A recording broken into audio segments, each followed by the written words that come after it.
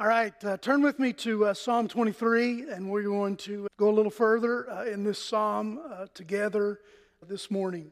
You know, if you remember last week, I was telling you about how every word is powerful and how every word is important in the 23rd Psalm. This past week, I was reading and in actually a different place, so it was a little bit different perspective, and it said that the 23rd Psalm is not only powerful and every word is important, but that it really can't be fully understood and realized, the power of it realized, unless you read it all together.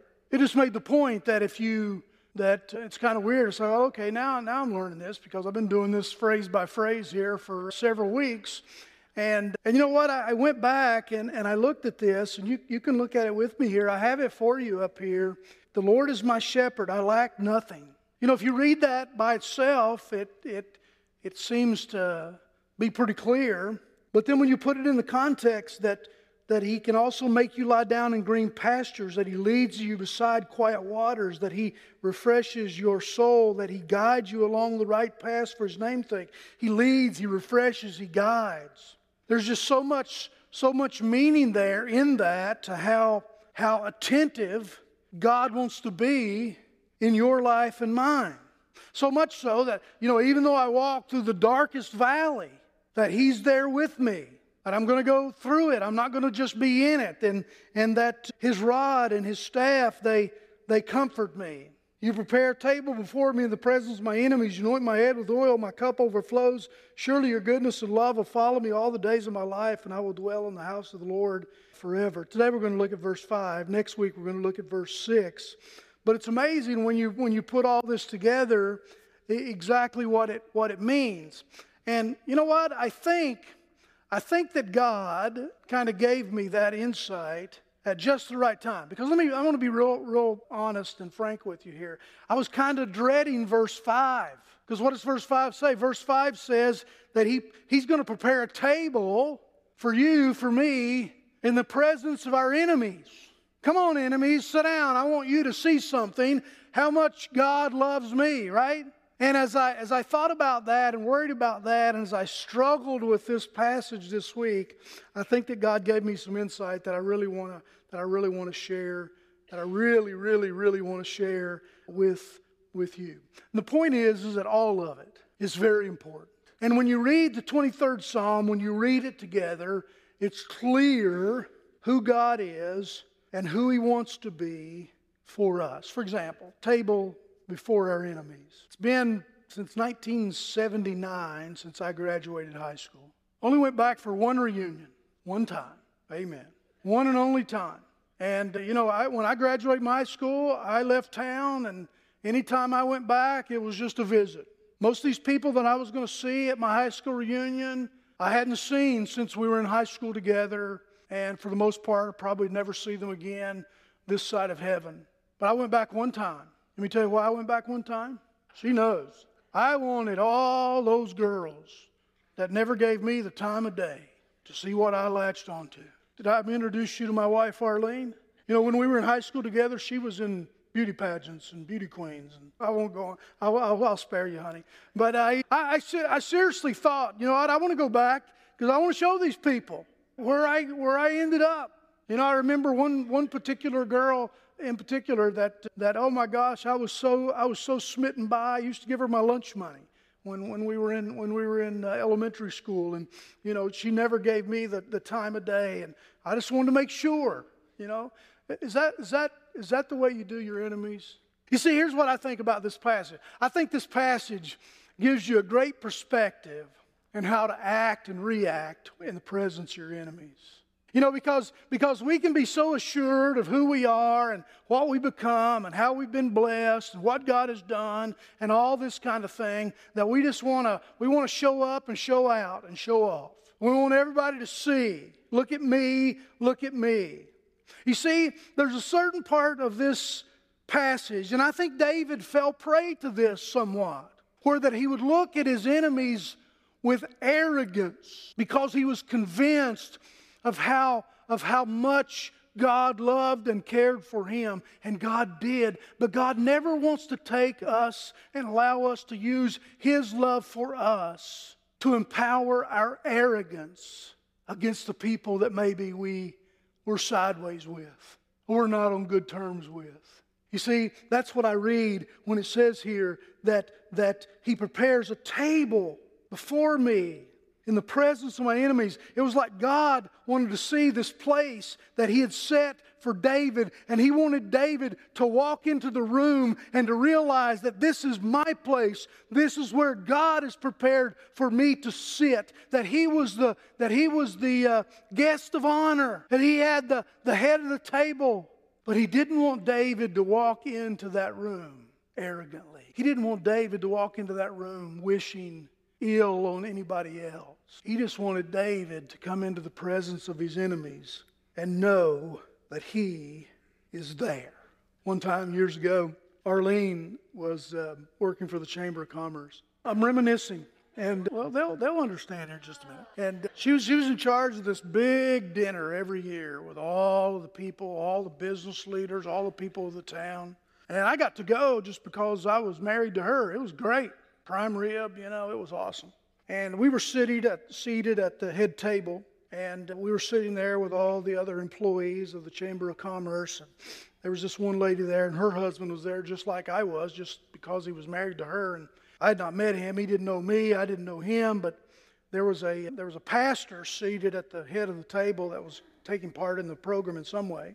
And they gave them their food first. And they brought out prime rib, and put it down. And this guy seated next to me, he said to me, who does that guy think he is? He gets served before any of the rest of us prime rib. What does he think? Think just because he's a pastor that he gets that kind of treatment? Thinking, oh my gosh, I don't want to tell this guy who I am. A few minutes they brought our food out. And my piece of prime rib was about as big as my iPad here, okay? They put it out in front of me, and they gave him his, and his was about a third of that size. And he looked at my prime rib, and he looked at his, and he said, how'd you rate to get a big piece of prime rib? I said, well, I'm a pastor too. You ever feel that way? You ever feel like that you get treated a little bit different, that you get some benefits, that you are well taken care of? David knew that he had all of that from God. But David realized that God wanted him to come in the presence of his enemies, not with arrogance. Now let me convince you of this. If you read about the story of David, he was all the time, people were telling him, to get rid of Saul, overthrow him, kill him. And when he was encouraged to do that by people around him, what was always his response? Far be it from me to act that way to God's anointed. Even though he had lots of opportunities, even though there were times that he had the power, even though there were times that it seemed like the logical thing to do, he never went down that road because he understood about his relationship with the shepherd. And that when he was prepared a table in the presence of all of his enemies, it was not a free ticket to be arrogant. It was an opportunity to be humble. It was an opportunity to show love. It was an opportunity to treat people differently than they thought they should be treated. Here's the thing. Let me show you this just so vividly here. What does he say? He says, you prepare a table before me in the presence of my enemies. You anoint my head with oil. My cup overflows. If you study the whole anointing thing, here's the anointing of the head with oil, demonstrated to all those who witnessed it that this was God's man. But here's the thing. Then when that man of God went out into the people and around other people, people would say, I smell. And what would be the response? That's God's anointed. He was anointed. Oil on the head. It was a visual thing for those that witnessed it, and it was an aroma thing for those that didn't see it. But it was clear to all of those that this person was marked by God for his blessing. And see, it is so easy today to feel that way and then feel like that we're justified in our arrogance toward those that are our enemies. What does Jesus say? Pray for those that persecute you. Do good to those that hate you. Give a man your cloak. Walk an extra mile in their shoes. Let the last be first and the first should be last. Make sure that you don't think so highly of yourself. We could go on and on all day. But the point is simply this. God wants us to have this attitude of humility as we go out into the world and even as we are surrounded by those that hate us. And then he says, my cup overflows.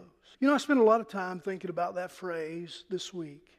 Even one day, I kind of set up a mock table and I set some place settings around. And I just kind of envisioned sitting there in the presence of my enemies. And then just thought about the beauty of this last phrase about how your cup overflows. See, God wants you to know that when you're in this place, that you look down at your cup and you see it overflowing with what? Overflowing with God's love, overflowing with God's presence, overflowing with God's blessing, overflowing with God's protection. All of these things can be seen so vividly in the life of David because we know what God was for him. But isn't it so easy to sit at that place and just think about your cup being empty, about your cup being barren, about your cup being filled with something else? But God wants you to look and to see that your cup is overflowing with blessings, with love, and with His presence in your life. Because you see, when we add this 5th verse to the 4 before it and the one next week, we understand that God is doing something. What is He doing?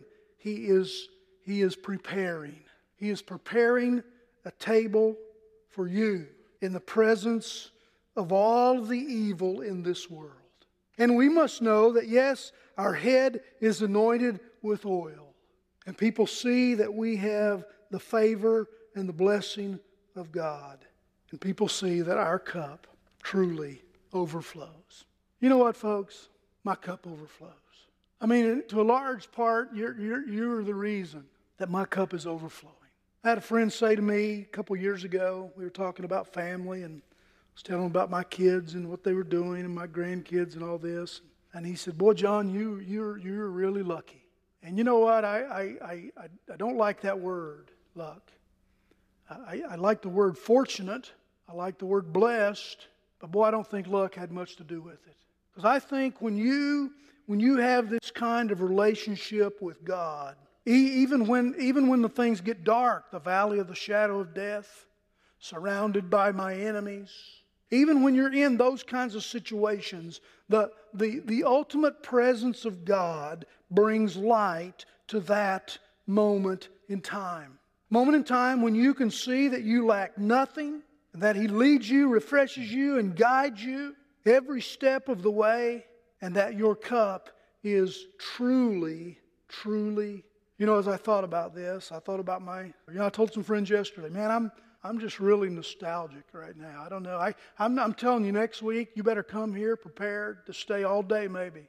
I said to somebody, I said, I could say anything, or I could say everything, but I want to say something that's meaningful and encouraging. And I've just been in this real nostalgic mood. I've driven my family crazy. And I was thinking about my mother the other day. My mother, I hardly ever remember my mother sitting at the table and eating with us. Even later in life, when we would come in for Thanksgiving or whatever, and she would just cook this huge feast. You know what my mother always did? Always did. She always had a fresh pan of her famous potato rolls cooking in the oven. And while all of us were eating, she was walking around and she was saying, here, sweetheart, let me give you a hot one. Here, honey, let me give you a hot one. Here, you want some butter with it? Here, my brother-in-laws, everybody. She was always just walking around. And when that pan was gone, she had another one in the oven, and she was up, and she was taking care of it and tended it, and then it would come out, and she'd get her hot plate. Here, honey, let you have another one. Boy, John, you're gaining a lot of weight. Here, take another one. But that was just her thing. And I envisioned God being that way at this table, at this time, in David's life. He was only concerned about David understanding that he was there in the presence of his enemies. Not to show arrogance, David's life, if you read, as a matter of fact, at the end of David's life, I think that you can see how that benefited him in the relationships that he had with other people. The last shall be first, and the first shall be last. And David was the king of all things, but yet he sat at a table realizing that the only reason he had a seat at the table was because of Jesus Christ, his Lord and his Savior. May we know that same thing today. Let's pray. Father in heaven, Lord, what a wonderful passage of Scripture. And God, I pray that all of us could see it not as Psalm 23, verse 1, verse 2, verse 3, verse 4, verse 5, verse 6. But Lord, may we just see it as Psalm 23, the Psalm of universal comfort that tells of your everlasting presence as our shepherd in our lives. How you lead, how you guide, how you restore. How you walk with us, Lord, through the darkest valley. How you bring your rod and your staff to comfort us. And Lord, even now, how you prepare a table before us in the presence of our enemies. Lord, may we sit down with people like that. And not, Lord, to show our arrogance, not to show that we are better, not to show that you love us more, but that, Lord, you do love us. And we are so profoundly moved by that love. And Lord, may we also always see our cup overflowing with blessings, with love, with protection, with everything, Lord, that we need in life. That's what a shepherd does. And a sheep know their shepherd's voice, and they hear him. Lord, may we hear him. May we stay close to him. May we be strengthened by his presence. Lord, may we share that love of the shepherd with everyone. In Jesus' name we pray, Lord.